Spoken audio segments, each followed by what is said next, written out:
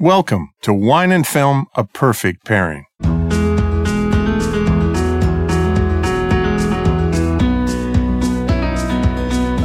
I'm film critic Gary Cogill. Today on Wine and Film, A Perfect Pairing, two new films to talk about, including the hit film Logan, starring Hugh Jackman as an aging, burned-out Wolverine. And 20 years later, the great Danny Boyle returns to the streets of Scotland to reunite Ewan McGregor and the cast in Trainspotting 2. I'm wine expert Haley Hamilton Cogill, but today I'm going to put on my spirits hat to pair with Logan and Trainspotting 2. Toasting with Tequila for Wolverine's base in Mexico, and for Trainspotting 2, Scotch from the motherland. Wow, so no wine today. No wine. Let's talk do booze. Spirits. Yes. I like booze. I'm a good booze talker. We enjoyed a good cocktail as we watched Logan. Yes, we did. And we got to Logan a bit later than everyone else. And I must admit, I'm just going to say right up front, I think it's a terrific film. I think it's dark, it's violent, it's disturbing. It made me think a lot about the things in the X-Men universe that I normally don't think about because, to be honest, I have never cared that much about the X-Men universe. But then Deadpool comes along, and now Logan, and these are transforming films for me because I'm bored out of my mind with all the ginormous X-Men movies. All the kind of comic book. Yeah. Well, yes. But they're doing a better job with these. Yes, I agree. They're not knockoff movies, but they're, this is the third of the Wolverine movie. But I am going to say that this whole thing begins and ends, and not just Logan, but the whole X-Men thing began with children. Mm-hmm. And they're especially gifted children, and then they're outcast children, and that's the metaphor for what do you do with the disenfranchised, right? And how do you treat them? And so I've always appreciated the message in the X-Men movies. I just thought they were kind of like the early Star Trek films. They were always kind of addicted to mediocrity, and bigger is better. And I wanted them to explore those messages more. Mm-hmm. So we get to Logan, and Logan, to me, can we just talk about Hugh Jackman for a little bit? I mean, I think he's great in Les Mis, and I wanted that film to be a little bit better, but it was really good, and it was very high-end, and we're a big fan of that. But I think I've told you this story before. Back in, I think it was 1999, I was in London, and I decided to go to the West End. I had a day off, so I decided to go to the West End to see a musical or a play. And I'm looking around, and there's Oklahoma on the billboards, starring two Australians. So it's a British production of an American musical performed by Australians in the West End. I just had to go. You had to see it. And I'd never heard of Hugh Jackman, and he was starring in it. And I remember watching him on stage, and the female lead was the principal dancer in the National Ballet Company of Australia, who can also sing. And it floored me. And then a year later, he gets Wolverine. Yeah. And or he's in the X-Men movies playing Wolverine, and I'm interviewing him, and I'll never forget walking into the interview room and looking at him, and I start singing, "There's a bright golden haze on the..." I start singing Oklahoma, and he starts singing it back to me. Nice. And I said, I was in the audience, and he, we bonded over that. He's got a musical coming up. He's playing P.T. Barnum in a big Hollywood film musical. Right. I think Michelle Williams is also in that. And remember him in Prisoners with Jake Gyllenhaal. So dark. So he's pretty incredible. I think that and he has such a range. I think that's what, honestly, for somebody just looking at a career, good on you for making, I hope, fat stacks doing the Wolverine movies because it's allowed him to not only play this very fun character. I mean, you have to kind of think that's a fun part to get to play, but then you get to do a Les Mis. Then you get to have you can do a play on Broadway. Then you can have such a diverse career. And he just seems like he's such a nice guy. He is a nice guy, and he's a song and dance guy. Yeah. I mean, he's won Tony Awards on Broadway. I mean, this guy has a voice like a cannon. So if you can ever get your hands on the DVD release or online of him doing Oklahoma on stage in the West End, because it's out there, because we watched some of the YouTubes on it. Yeah, get it and watch it. So now he's all burned out, and Wolverine's aged a lot, and Patrick Stewart's aged a lot. In fact, he's borderline senile and living in some concoction of a tank. Yes, because that's the only way that he can be controlled. He can be controlled because when he's out of control, the world starts shaking and everybody's eyes start popping out. Exactly. And Wolverine's drinking himself to death. Mm-hmm. His powers don't work quite as well as they used to. People are mean and angry around him and trying to kill him. Mm-hmm. And then he meets this girl. He rescues a girl. And this little girl who's never really been in a movie. She was in a British television series, and that's it. Really? We don't know who she is. Her name is Daphne Keane, plays Laura. And she's British-Spanish. Her mother is Spanish, and her father is British. And I think she's great in this film. And she kicks butt in this film. And I guess that's his daughter? Well, I don't know. You never really. I mean, is there only one? Sure. Is there only one Wolverine? I sadly don't know the comics enough to know if was there ever another. Well, she's got the gene, Wolverine, so, yeah. And I don't know if it's actually his daughter because she was made right. So is she created with a little drop of him? Yeah. So. I don't know. All I want to say is... I did like the fact that she had a blade in her foot, because he just has his in his hands, and she had hands and feet. She is all in. She is young, and she is powerful, and she's great in this film. I think if this were not an X-Men film, I would love it just as much, because this is really about protection of somebody who might be your family member or somebody who's like you. It's an aging guy trying to. He's not trying to be young. He's just trying to fade away and drink himself to death. Well, and I think that's it. It's his whole dealing with the reality of life, and can he die? And that's yes, and can he though? Yes. He gets shot a lot. Well, and he never dies. Yes, he can die. Yes, he can die, but it's the end of the road for the. So I never have thought about what's the end of the road for all these these characters.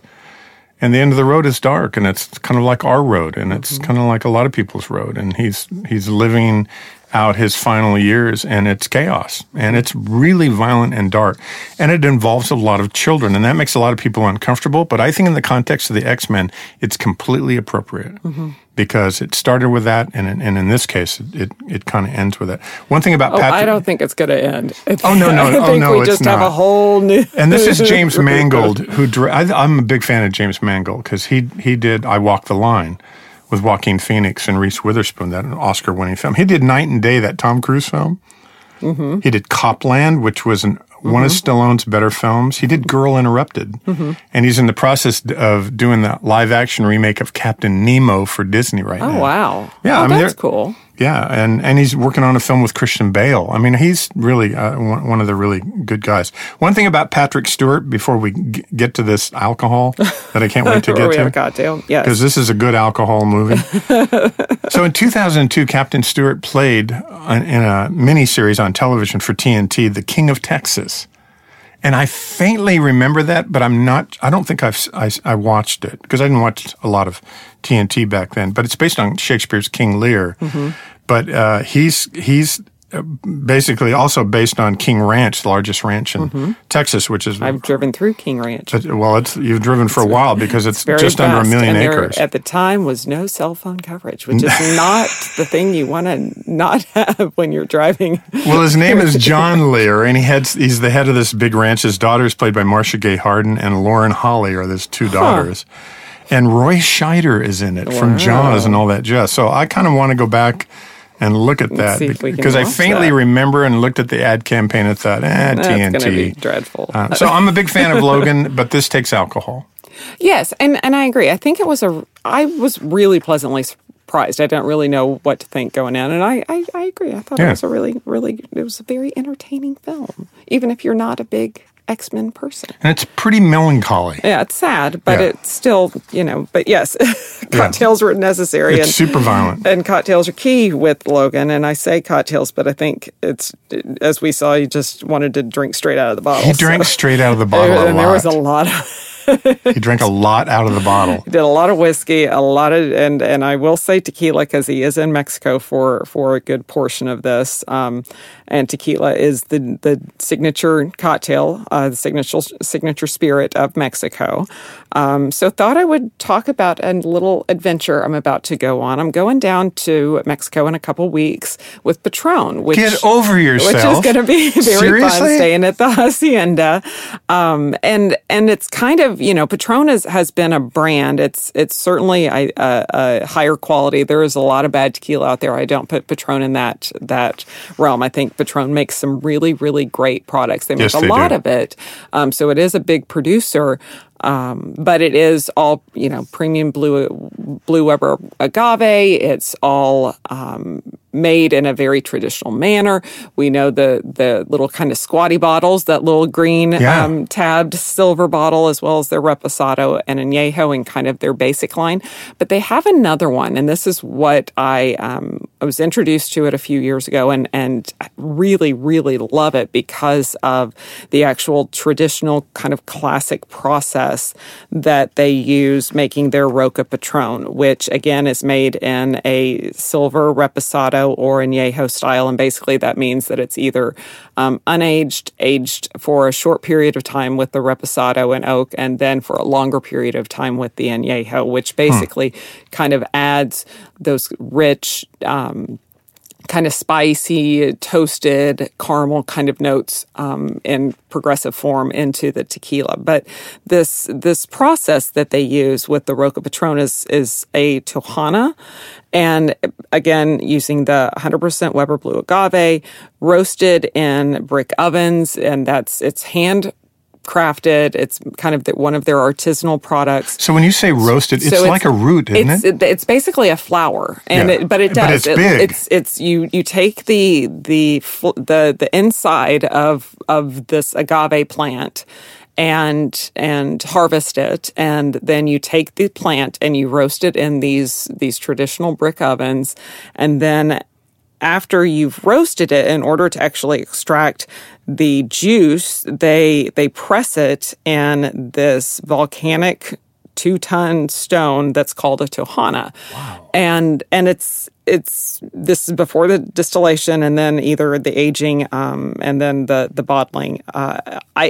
It adds just almost like another layer of earthiness, and it's definitely something that's very handcrafted. And that, to me, the time and the effort and the respect for the tradition that goes into that, I think, is something that's really, really special. I've seen some photos and some video of it, and I'm amazed at how large those plants are, because the tops look like cactus, and then that big kind of bulbous stalk is what you're talking about. Yes, you go into the plant, and you get almost like the heart of an artichoke, maybe. Yes, times 40. Yeah, and then it looks like they're cut with these giant, not machetes, but these big tools that they have. They look dangerous. Right, very much so. I mean, that's a skill just to do that. But you don't make tequila real fast. You don't. It's not. Yes, yeah. You have to wait. Kind of like grapes. Kind of like with. I mean, so many. If you think about the base of every spirit, of every beer, of every wine, it's something that has to be grown, and so you have to wait for these tequila plants to grow, and so it is impressive. I mean, Patron owns a lot of land in order to make as much tequila as they do, because they obviously it is a large producer, but it's very similar to either a Scotch or a lot of different wines. That the time and the effort that it then takes in the aging process, also like we talked about Brugal's aged rums a couple of weeks ago. When you age any product in a barrel, that dedication and that the time that goes into actually waiting for those flavors to develop, you have to kind of be prepared for that. And like a winery, when you go into a barrel room, it's the space that it takes. Oh yeah, well, and it's going to sit there for a long time. It's interesting, you can't.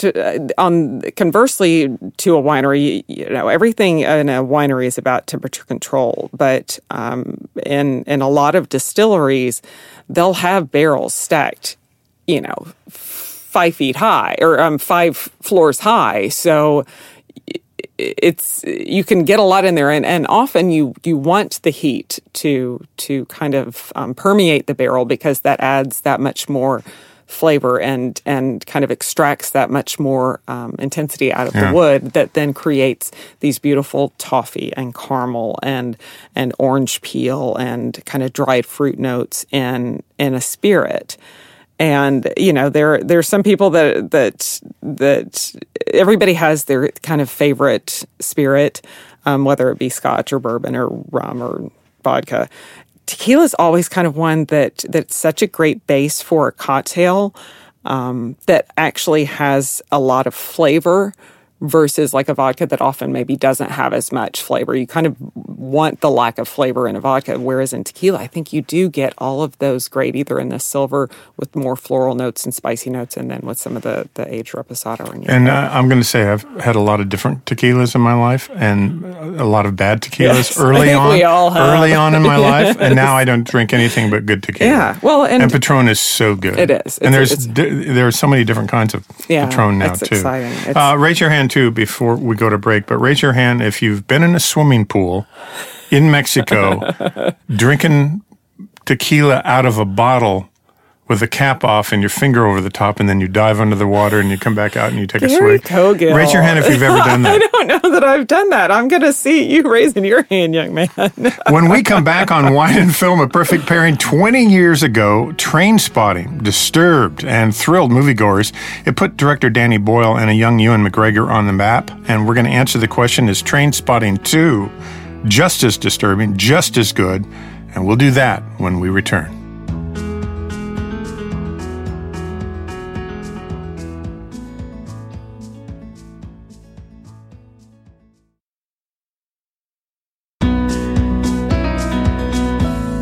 And we're back on Wine and Film, A Perfect Pairing.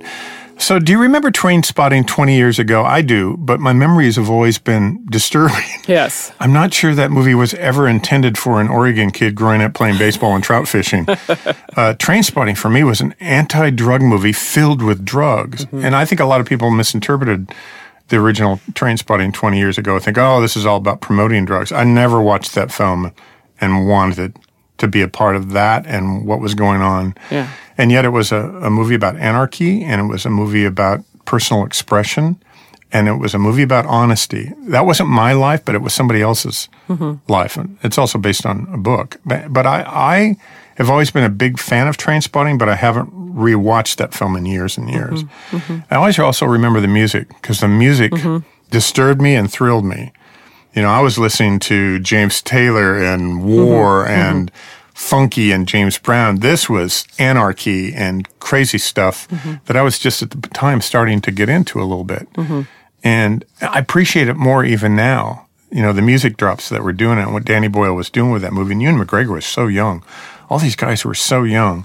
So along comes Trainspotting. Well, I want to ask you about, I mean, is your memory as disturbing as mine? Yeah, it's well, and 20 years ago, I was a much younger person, and actually was around a lot of I was around a lot of people that were in very bad places. Yeah.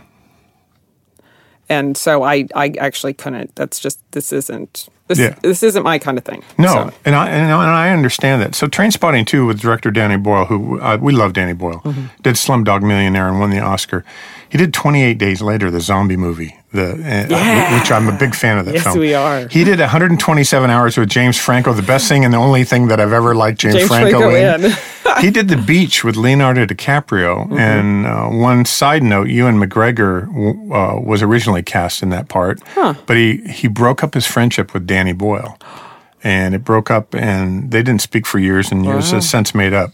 Danny Boyle also did that Steve Jobs film with Michael Fassbender and Kate Winslet recently. And of course, Ewan McGregor in Star Wars and Moulin Rouge. And you know he's in Beauty and the Beast. He's Luminari, isn't he? He's great in it. And The Impossible, that film about the tsunami, that was so good. And then there's, Ewan plays Bremer, and then there's Spud. I'm sorry, Ewan Bremer plays Spud. It's another one of the characters that's reunited. Johnny Lee Miller plays Sick Boy, who's in Sherlock Holmes in Elementary right now. Begbie's played by Robert Carlyle, who scares the daylights out of me. He's all about violence, and he screams at everyone, and he's horrible to women. It's about sorrow and loss and joy and vengeance and hatred and love and fear and regret and self-destruction. That's why it's hard to watch. Yeah. And they're always all in danger. I don't think these guys have really grown up. I think it's a really good film. It's a tough film, but I connected with it because I think the music's interesting. I think they're trying to grow up. I think they can't. I think they're still involved. They're all still involved in just nefarious stuff. Is it as good as the original? In some ways, it's more watchable. And in some ways, it's funny. But but it's funny because it's so creepy and disturbing. And yes, there's still a lot of drugs in it, and it's bad stuff, and it's not my life, but it's their life. And so I can kind of step out of it and watch and actually admire a film as being one of the better sequels I've seen. Mm-hmm. Not nearly as good as the original, but really in the ballpark of the sense that you're not really trying to recreate it. You're trying to catch up with these people. And of course, I'm just going to say, for those listening that haven't seen it, it picks up, at the end of the last one, Ewan McGregor runs off with a bunch of money from a heist. And 20 years later, he's never paid these guys back, and they're all trying to find him. And half of them have been in prison. One of them's still massively on drugs. They're all still a mess. And they get out of prison and they reunite. And he tries to hand them back some money. And Robert Carlyle is still, kind of steals the film, is still really angry. And it's all boiling to a point where they're going to kill each other. But there's some humor along the way. And there's some melancholy and regret, like, man, I really messed up my life. Mm-hmm. But even though they say that, they don't change. They can't help themselves. They just can't help themselves. I think that's a lot of people that find themselves in that situation. I think so too. And so I'm trying to be realistic about this. Once again, it's not my life, it's their lives. Mm-hmm. And I look at this and, you kind of want to step in and help them. And what this movie does is kind of show them in an honest way. Mm-hmm. Because there are some not everybody's all awful and all great all the time. Most of us are fairly complicated people. And it shows them in all those lights. I mean, at one point, one of them's trying to be a good dad, but most of the time he can't. At one point, one guy's trying to get off of drugs, but you see him going through withdrawal on his floor, and you want to help him, but you can't. Mm-hmm. And at one point, he's trying to give the money back and have a normal job, but he's not going to last in a normal job. Yeah.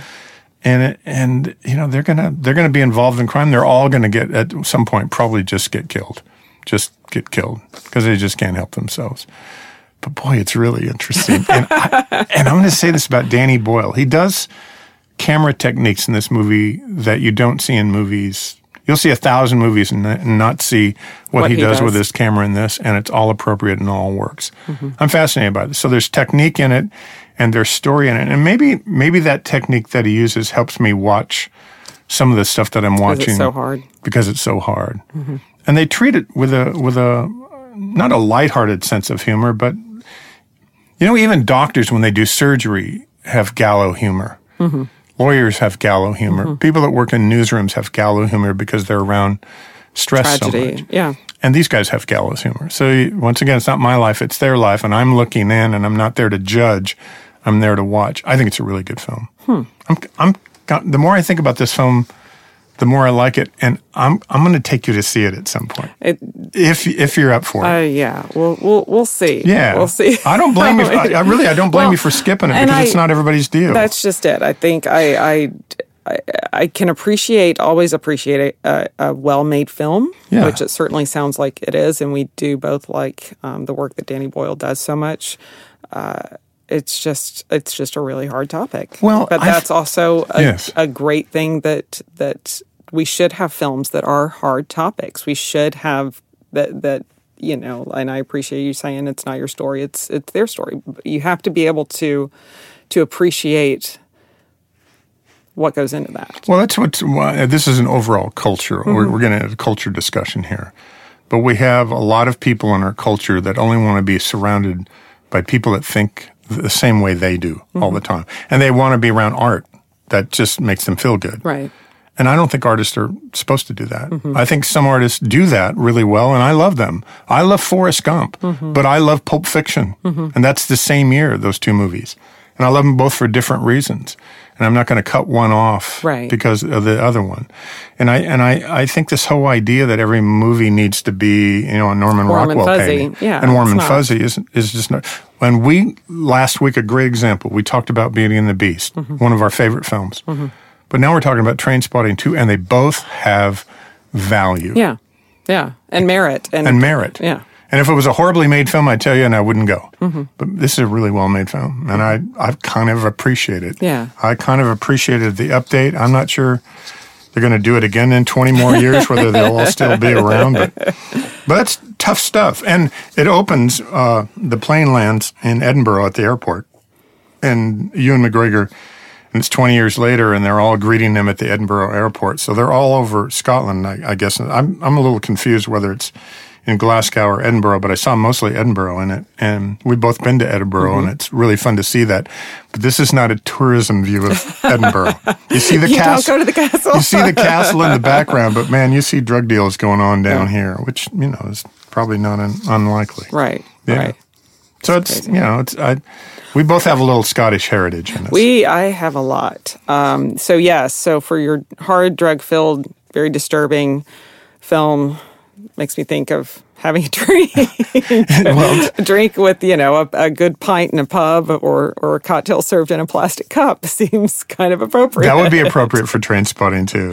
Don't have a nice glass, and it probably should be dirty. Well, and I would hope, yes. At this point, hopefully they are using a glass instead of a plastic cup. But either way, it seems like Scotch is appropriate. Maybe back in the day, they would have wanted a sweet cocktail, a cocktail that maybe had a little bit of a sweeter flair. Because they were so young? Well, because weren't we all drinking sweet cocktails when we were young? I mean, come on. Yeah. You drank some White Zinfandel back in the day. Come on, we all did. That was too high. That was a high bar. Your Boone's bar. I sat in the bushes with a bunch of high school friends, hiding from the authorities, drinking Boone's Farm Apple. Yeah, in the bushes up on Mount Tabor Park, which is a volcano in the middle of the city of Portland, Oregon. Very nice. Just trying not to get caught, but man, we had a couple bottles. I think Boone's Farm Apple and Boone's Farm Blueberry. Which is so funny because Boone's Farm alcohol content is like, I don't know, not high. Well, we got a bottle of slow gin one night and mixed it with Diet Cola. Cherry herring. And the authorities all think we're just drinking cans. Exactly. Yeah. Oh, no, that half of that slow gin and then we're throwing up. I can't. Okay. Sidebar. So your sweeter cocktail back in the day, I would probably say something like a Scotch sour or a classic Rob Roy, which is kind of like a Manhattan, but with Scotch instead of bourbon. And you're certainly probably going to drink a blended Scotch instead of maybe a single malt because do you really... No. And we couldn't afford it either. Well, and if you want a sweeter, once you kind of, I think, mix anything, and it's kind of like when people ask me what kind of vodka I want my Bloody Mary, it's like, the tomato juice is going to take over whatever flavor that vodka might have had. That's true. So a good blended Scotch, Famous Grouse is a great one. From what I understand, the Queen enjoys a little Famous Grouse. Wait, spell that. Famous? Yes. There's Famous Grouse. Yes. Okay. It's a blended Scotch. It's also part of the family that does Macallan and Highland Park, and which are two single malts that I would say maybe today would be good for the boys because they're now men and maybe they're enjoying a dram instead of a sweeter cocktail.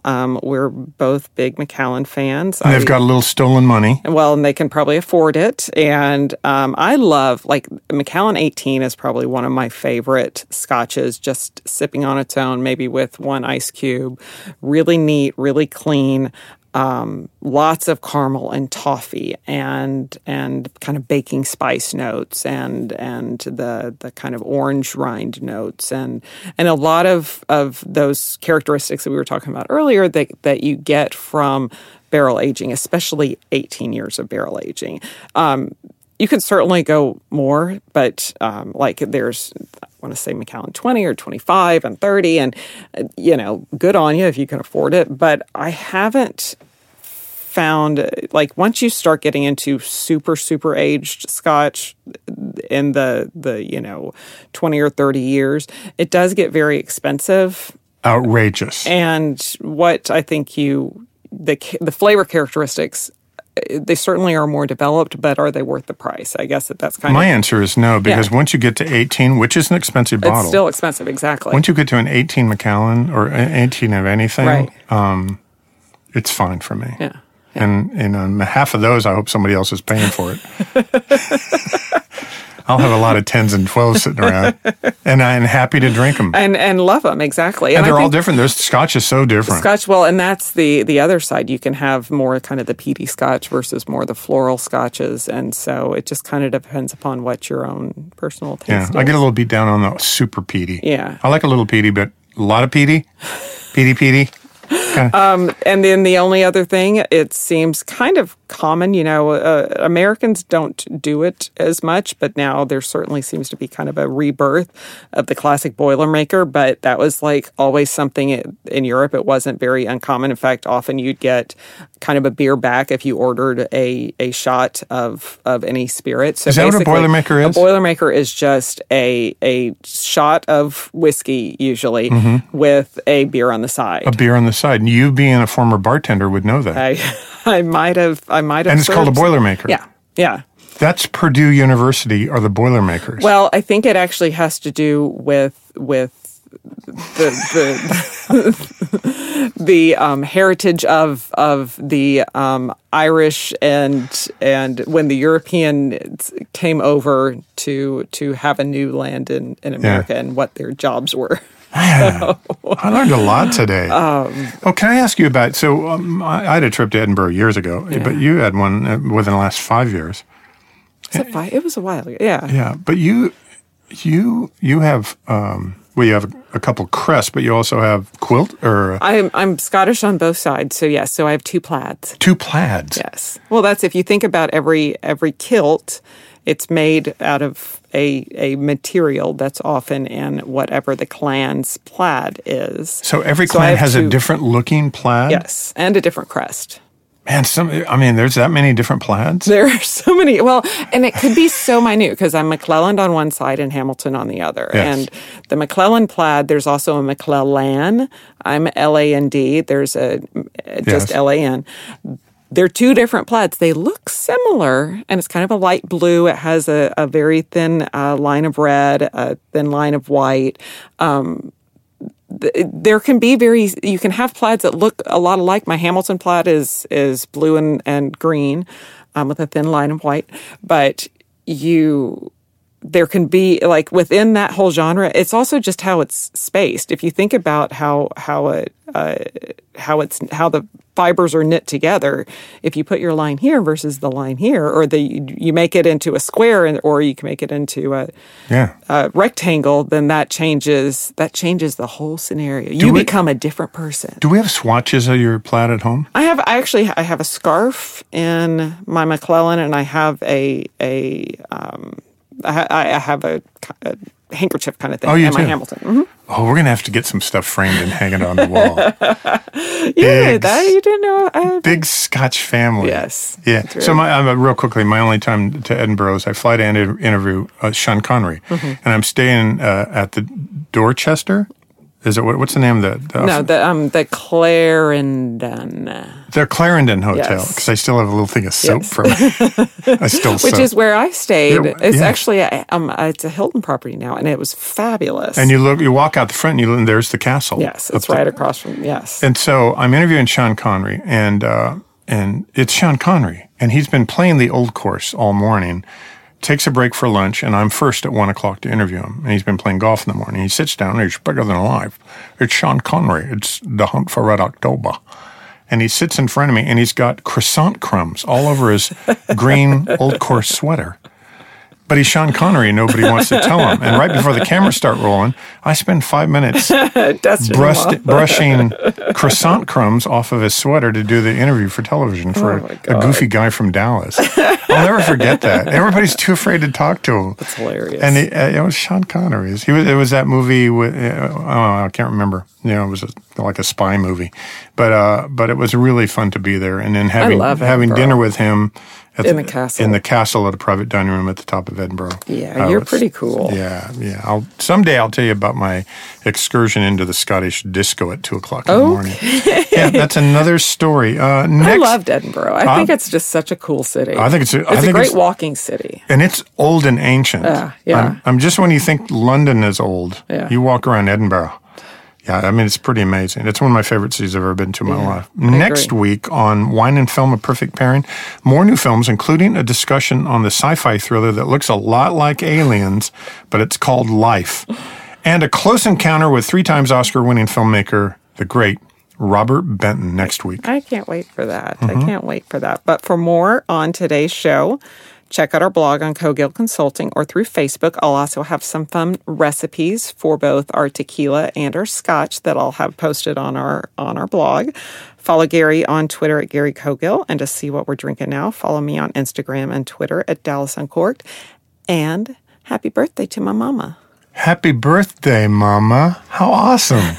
Wow. With that, I'm Gary Cogill, and as usual, I'm looking for the next great film. And I'm Haley Hamilton Cogill, always in search of a great glass of wine. Join us next time on Happy Birthday, Wine and Film, A Perfect Pairing.